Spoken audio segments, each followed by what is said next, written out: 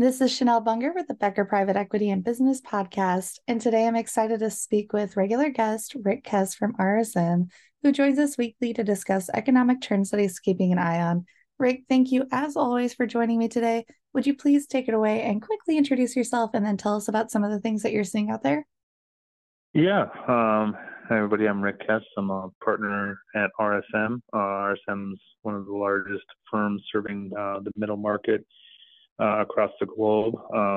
When we talk about the middle market, a lot of middle market activity is driven by private equity activity.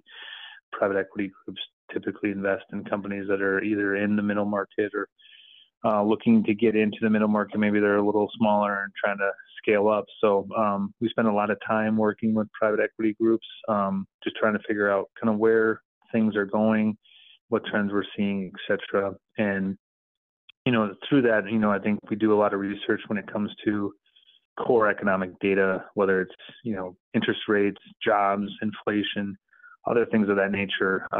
This morning, I was just talking with our chief economist about some of the retail data that recently came out, and his perspective on that and others is really that it maybe is a positive indication that there's a higher likelihood of a soft landing rather than a full-on recession, as we had been hearing kind of various reports that recession indicators were continuously kind of showing the higher likelihood of recession, a recessionary environment in 2024. So this new retail data, I think, was showing a little bit of a higher level of demand than what was expected. It also showed a pretty large revision to the September data that was previously produced. So I think with those two data points, I think his perspective is that in addition to other things that he continues to monitor, whether it be, the low unemployment rate that we continue to see,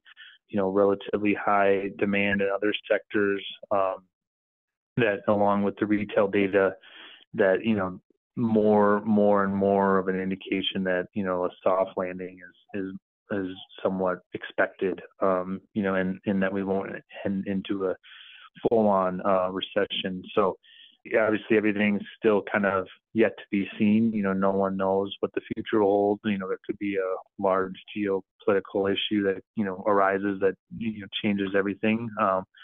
But, I think there are positive notes that continue to come out from data, that continue to help, frame that perspective that he and others have that, again, 2024 may not be as big of a growth year as perhaps 2021 or 2022 was, but that it wouldn't be necessarily, a full-on recessionary environment either. So I think that's good news for private equity. I think 2023, the last part of 2022, has been a little slow on kind of the deal environment perspective, and a lot of that was, driven by interest rates and inflation and job data that was kind of continuing to show that it was difficult to hire people to be able to grow. But I think all that to be said, that we still really want to have a strong economic environment from a GDP growth perspective. And, as long as that can continue to be in a positive perspective, as well as, continuing to kind of monitor inflation and try to get that down to the target of 2%.